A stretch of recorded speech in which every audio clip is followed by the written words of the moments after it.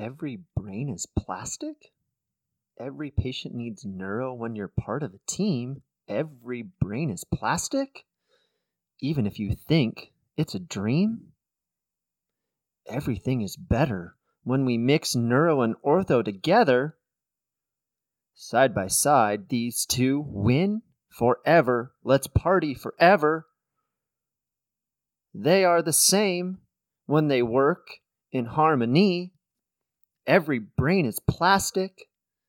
Every patient needs neuro when you're part of a team. Every brain is plastic.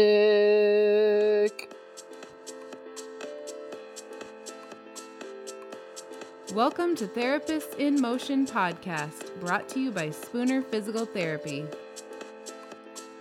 Hello, listeners. Welcome back to the Therapist in Motion podcast. This is Paul, happy to be with you. And alongside me is Dan, my usual comrade.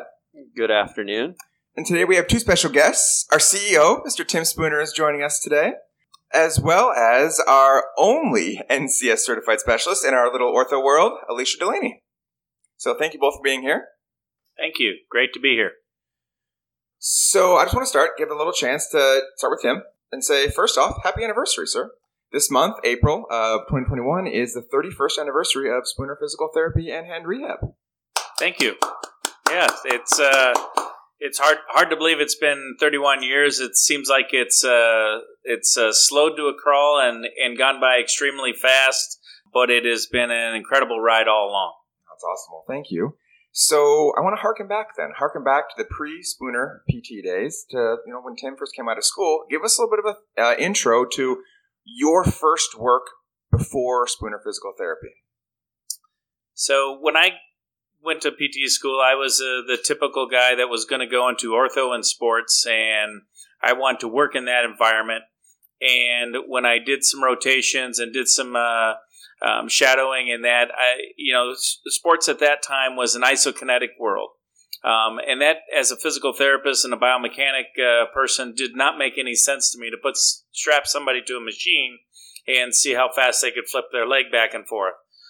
Plus, as an athlete, I had never found that sitting on the bench was very beneficial. I couldn't really score from the bench or play very well. So that never made sense to me. So when I came out, I looked for experience to be a real physical therapist, which I found in a traditional neuro setting, where the therapists were NDT certified, they were PNF certified, they put their hands on people, they facilitated movement, they helped people get better from whatever conditions. And we treated significant TBI patients that had been left in beds for months due to problems with the system, to people recovering from a stroke that wanted to be very active again.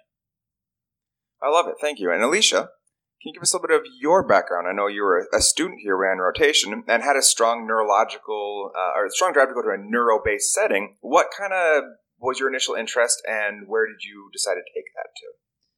Sure. So when I was in school, I found that I had a passion for neuro right away. I enjoyed it throughout school and throughout a neuro rotation that I did prior to my rotation at Spooner. And I loved everything about neuro. I found a passion for treating patients with TBIs, Parkinson's, CVA, and I enjoyed that a lot. But what I found throughout school and even on my rotations was that there was really a silo of treating neuro and a silo of treating ortho. And a lot of clinicians, I didn't see overlap those two areas. Some of the clinicians that I met who were extremely skilled at treating neuro patients hadn't used really any of their orthopedic skills in years. So when things popped up and patients had joint mobility restrictions or pain in with certain movements, it was something that they really kind of got stuck with. And vice versa, I saw a lot of orthopedic physical therapists who really didn't have much in the way of neuro skills. They didn't know how to facilitate movements or do any stabilizing PNF patterns, and those things that would have been really valuable to their treatment of musculoskeletal conditions weren't really being used. And I started to see at Spooner that I think there's a lot of overlap and a lot of opportunity for neuro skills to be used in an orthopedic setting. and vice versa too. But I really found a passion in where those two areas overlap. I like that, especially when you really said, the silos that didn't seem to interact with each other. And unfortunately, traditionally, it often seems to go that way, where you've got your neuro thought process and your ortho thought process. And Tim and I, you've spoken a little bit too before, but the thought that science is science, and we need to understand the science of the whole body. How did that help set a foundation for you to successfully build what you've developed today as a very, very skilled therapist? Well, I think Alicia said it best, that there were therapists that could treat A and therapists that could treat B patients, but what if you wanted to just take care of your community? What if any of those patients would come in? So I didn't want to be that patient that was left, or that therapist that was left holding the bag saying I couldn't do something. And at the very basis of everything we do, we train movement. We restore movement, we gain movement, we stabilize movement, and we can put all the science things behind it, but that's what we're doing as movement professionals, as physical therapists, as occupational therapists. And when we do that, there's always this blend of neuro and orthopedic relative skills.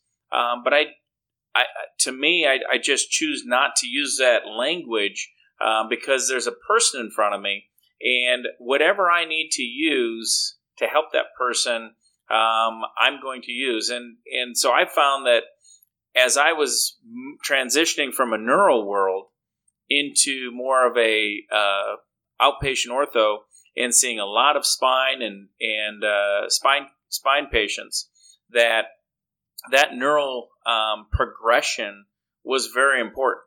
That we needed to develop the mobility, develop the mobility and stability in that spine to help somebody recover and to help somebody function well, and to retrain their muscles after they'd had an injury. Much like you see a child develop, I think patients after an injury need to go back through specific progressions in their motor planning and learning to be able to regain their function. I think what you said there about going back to some of the basics is where, even for me and Paul, we both had PNF from disciples of Maggie.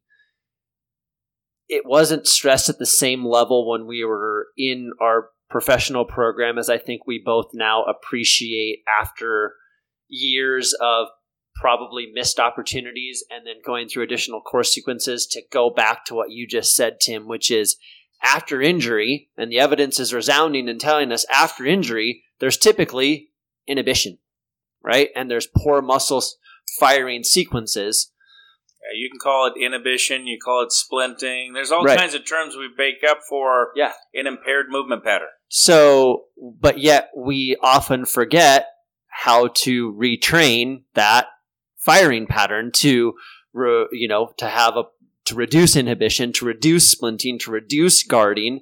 And it comes down to utilization of treating the entire person for what they need to get back to, as opposed to treating in silos, as you guys have already alluded to. So I think that's, I came from the different background where I was ortho first, and then, not that I didn't have some neuro and PT school. I did, obviously, but not that solid background in the clinical application to then fully integrate it into the orthopedic world. Sure. And if you think about it, we may learn traction and compression in the ortho world.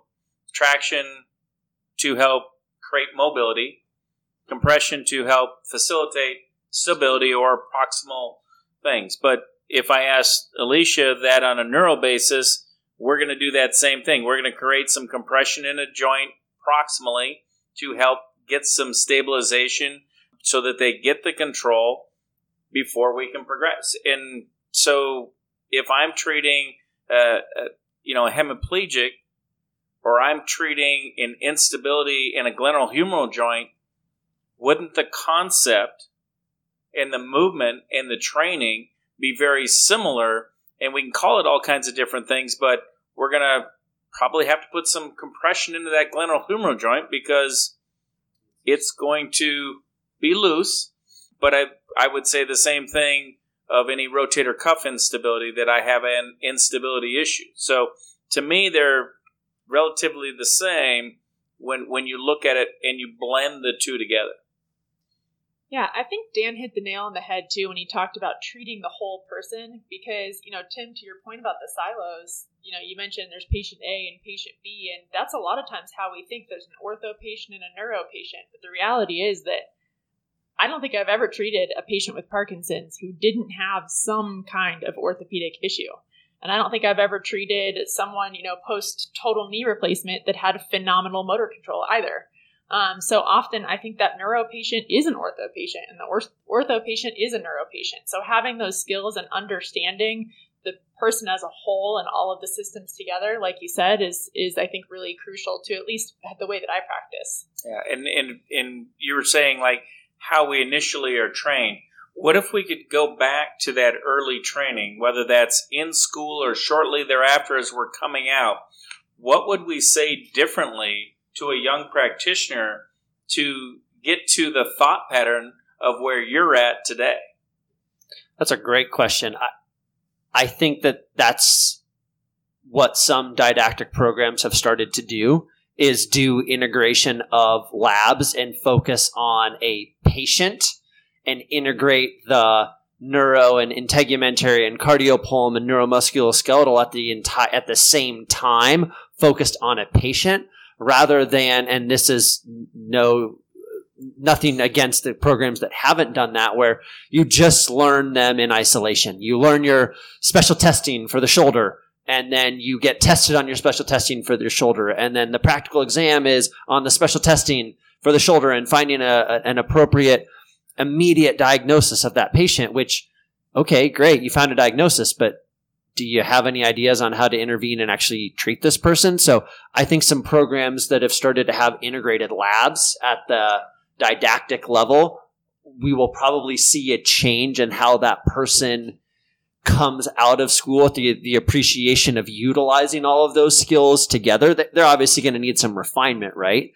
Because of lack of pattern recognition and volume of repetition for themselves and their clinical thought process. But I think that's what we're going to see. And I think that's what didactic programs have started to make a modification to, based on things that we all experienced when we were in school and have heard young practitioners, address. I can remember, treating an aphasic shoulder or aphasic CVA with shoulder instability, and you learn very quickly to throw your special tests out the window because the ability to communicate was just not there to give me the feedback that a special test is supposed to garner. Right. So you have to, again, I think it's, we've kind of said that a couple times, but you have to blend the two together and treat the person. So I think you brought up kind of a great question there. Like, it would be nice to be able to go back and help people understand early the benefit of putting all these thought processes together. But for those therapists that have been out for a year or two now, or even more so, what advice would the two of you have for how to maybe garner some additional foundational knowledge? If, let's just say, they're going the traditional orthopedic route, and that's where the baseline education in Con Ed has gone, how would you help get them integrated into putting all the thought processes together? I think there are a lot of great resources out there. Revisiting things like PNF that we all learned in school, like Dan said, but really are applicable to, all sorts of situations far beyond just your typical neurodiagnosis. I think there's a lot of ways to do that. There's a lot of coursework out there. I've personally attended the Institute of Physical Arts PNF course and found a lot of value in that because they really do a good job tying a neuro principle into daily orthopedic treatment. So if you're primarily ortho, I think something like that's probably a good route. But there's a lot of resources out there, I think. I agree. If I'm going to be proficient at human movement, then I should study anything related to human movement. Any coursework, whether it's PNF or NDT or applied functional science for that matter, is looking at facilitating things of movement and understand what you're studying and how it relates to human movement, which is what you're going to be doing as a professional.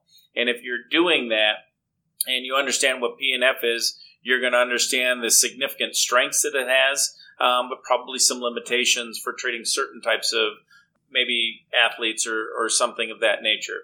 The same can be said of virtually anything, but any of those disciplines, if you take them to a deep level, you will be able to link across them various key components that are consistent amongst all of them. And so we could look at that and say, all right, I need to develop mobility and then stabilize it. And those kind of things are consistent. They may have different terminology because they are a American phenomena and have been marketed. However, what they're basically attempting to do is consistent. Yeah, I think that, Paul and I have had similar continuing education journeys, and the deeper I've delved into different thought processes, the more alike they are than different, right? And I think there's linkage. There's a ton of linkage, right? And you're quickly applying a principle that may be rooted in PNF that has a little bit of Maitland or Cyriax in it, with a little bit of applied functional science, with a little bit of something else, right? And why? Because that's what the patient needs. And so that would probably be my biggest recommendation back to myself or those individuals who are a few years out would be, don't be afraid to go deep, and then go deep in something else, and then go deep in something else, and then go deep in something else, because you will then quickly realize, again, like Tim said, the links between all of those schools of thought. Why? Because at the foundation of it, we're treating human movement, right? And we're assessing human movement, and we're addressing human movement. And what do all those thought processes have in common? Human movement.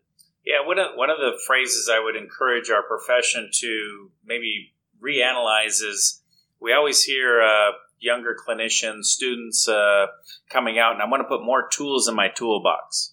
I want to put more tools in my toolbox. And it's a great analogy, but they get a little stymied when I ask them, well, what is your toolbox? So if you think, I'm going to put all these tools in what? And all these tools need to go into some type of overarching treatment idea or philosophy that you are incorporating. And you can put these tools in there, but if you don't have a tool box per se, which is your way of thinking and movement, then you have a whole bunch of tools scattered on the floor, which are useful, but if you need to pick them up and go into another room, it's really cumbersome. But if you have a box, something that they all fit within that you can utilize over and over again, then you become very transformational and able to take that and see whatever comes in the room next. Well, I like that, especially speaking to the toolbox. I'd like to hear your thoughts on what is the philosophy then behind what we should do. We speak so much about being movement professionals here and movement specialists, but I'm interested to hear your specific thoughts and words on what that means to you, and especially how that neuro base has helped you integrate and understand how to function at that level we all should be functioning at as therapists. True. I mean, being a human movement specialist is just that. I should be able to see a young child that comes in. I should be able to see an orthopedic patient that comes in. I should be able to see a patient with a neurological dysfunction. Now, how deep I take those skills and how much I learn, and really understanding what that patient's goals are where I'm going to be challenged. So, for instance, I may not have high-end sports performance training. I know where I can get my patient, but maybe if they're going to compete at a professional level, I need to make sure that they have a resource for that.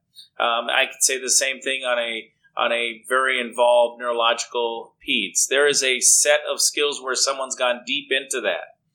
But for the majority of what I'm going to see, I feel perfectly comfortable that my blend of neural and applied functional science and manual skills, it allows me to effectively treat somebody and help them attain their goals.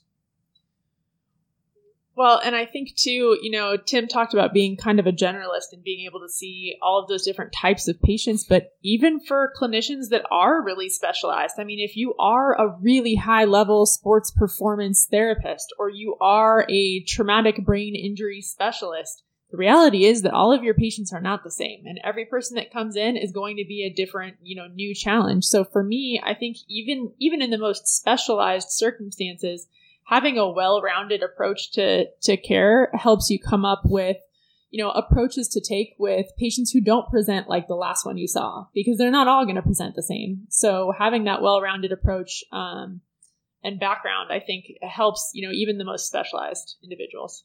And I think we have to be cognizant, too, of the settings we're in, where, the patient's goals may supersede the setting I'm in. And that's perfectly okay if someone's in, say, an acute hospital setting or is in an outpatient environment, but the person wants to really, perform a certain skill better. There are multiple ways to connect with our peers, to connect with our colleagues, if we are truly concerned about helping that individual get to the best place that they can be. And a lot of that is getting over our own insecurities, if you will, and doing what's best for the patient. Yeah, agreed. I mean, I've spent, 5.5, 6 years treating patients, in an orthopedic setting where 30% of my patients had a neurodiagnosis: Parkinson's, CVA, TBI, spinal cord injury. I saw a little bit of everything, which has been fantastic for, clinical growth and just building the caseload that really fuels my passion. But I've also referred out a lot of neuro patients, patients that just didn't quite fit the setting or didn't get the benefits that they needed coming to our particular atmosphere. I mean, there are circumstances where someone needs additional hands on them for safety, or they need a light gate machine, or something to that effect to really succeed and see their, meet their goals. But it's also been a really valuable setting for a lot of patients too. I mean, I think that there's something to be said for the openness, the high functioning outpatient orthopedic environment for our high level patients with Parkinson's disease or, multiple sclerosis. Seeing them in that setting is much more valuable, I think, than the traditional outpatient neuro hospital setting. Yeah, many years after I had transitioned into outpatient, I had a personal experience going back into the neuro world where I had an older brother that had a significant stroke at age 41, who happened to be not only my mentor, my older brother, but was also a physical therapist. And I got the ability, or I had the ability to go back with him and go through that process with him and examine the healthcare industry as a whole and really ask some hard questions like, what are we really trying to achieve and accomplish here? And it was a really, really tough thing as a professional to go through, from the aspect that I didn't feel the passion from my brethren as much as I thought I would when they had an extremely young, healthy, otherwise healthy individual who was motivated to get better, and they didn't want to take him to where he wanted to go. Quote unquote, the first family meeting we went to, their goal was to get him to transfer to a wheelchair so he could stay in a nursing home at age 41. No, it was not okay. And he happened to have a supporter in myself, but also my sister, who's a speech pathologist, sitting on the other side of the table. So he ended up living independently, driving, doing things that at that day and time that he was a complete right paraplegic with an aphasic at that time. They couldn't see the future, whether it was their experience or whatever, but they certainly didn't challenge the environment as much as they could either. Tim, I think that story that you just shared kind of highlights what you and Alicia both talked about previously, of all too often we think of care and then care stops, and then maybe care starts again and then care stops. And sometimes in our profession, we don't have the best ability to communicate across different domains and different specialties, from inpatient to outpatient, acute to inpatient, right? Like it just doesn't happen as well as I think we all want it to happen. And I know there's instances where it happens extremely well. Previously on podcasts, we've talked about, kind of like our role in physical and occupational therapy across the spectrum of health from, if we put it on a number line from -10 to 10, and Alicia said it perfectly that all too often we think of the neuro side on the negative end of the spectrum and the ortho side on potentially part of the negative end of the spectrum into the positive end of the spectrum. And as I think about what we have talked about today as a group, that spectrum is blended from the get-go, right? You're going to treat a patient who has a condition, but you're going to treat that patient because they may walk in one day, regardless of their underlying condition that they came to see you for, with pain or with a sense of instability, or they just had a trip and a stumble and they're an otherwise healthy individual, right? So if we think about blending the ortho and the neuro world across the spectrum, regardless of the setting that we're in, whether we're in an outpatient ortho setting like we are here at Spooner, or we're in a different setting, which some of our listeners are, how can we change our thought process with your analogy of the toolbox, which I think is brilliant, to come back to our overall foundation? I think you just mentioned it, and it is a layered approach. So we have a movement spectrum that we're working on, whether that's the -10, the +10, or it's the beginning to the end. It really, you choose whatever you want. And then we layer in our skill set. We layer in our setting and some of the limitations of possibly the environment we're in. We may even layer in some of the clientele and the insurance limitations and access that they have to care. We can layer in all of these things, but at the very core, you still have that patient in front of you. You have to do what's best for that patient, and and understand that sometimes you are the best thing for that patient today. That doesn't mean that there's not someone out there that may be more skilled, but you are the best thing for that patient today. And maybe in your environment. And so own it and do the best thing you can. And when we do that, we're going to get the experience too. We're going to learn from that.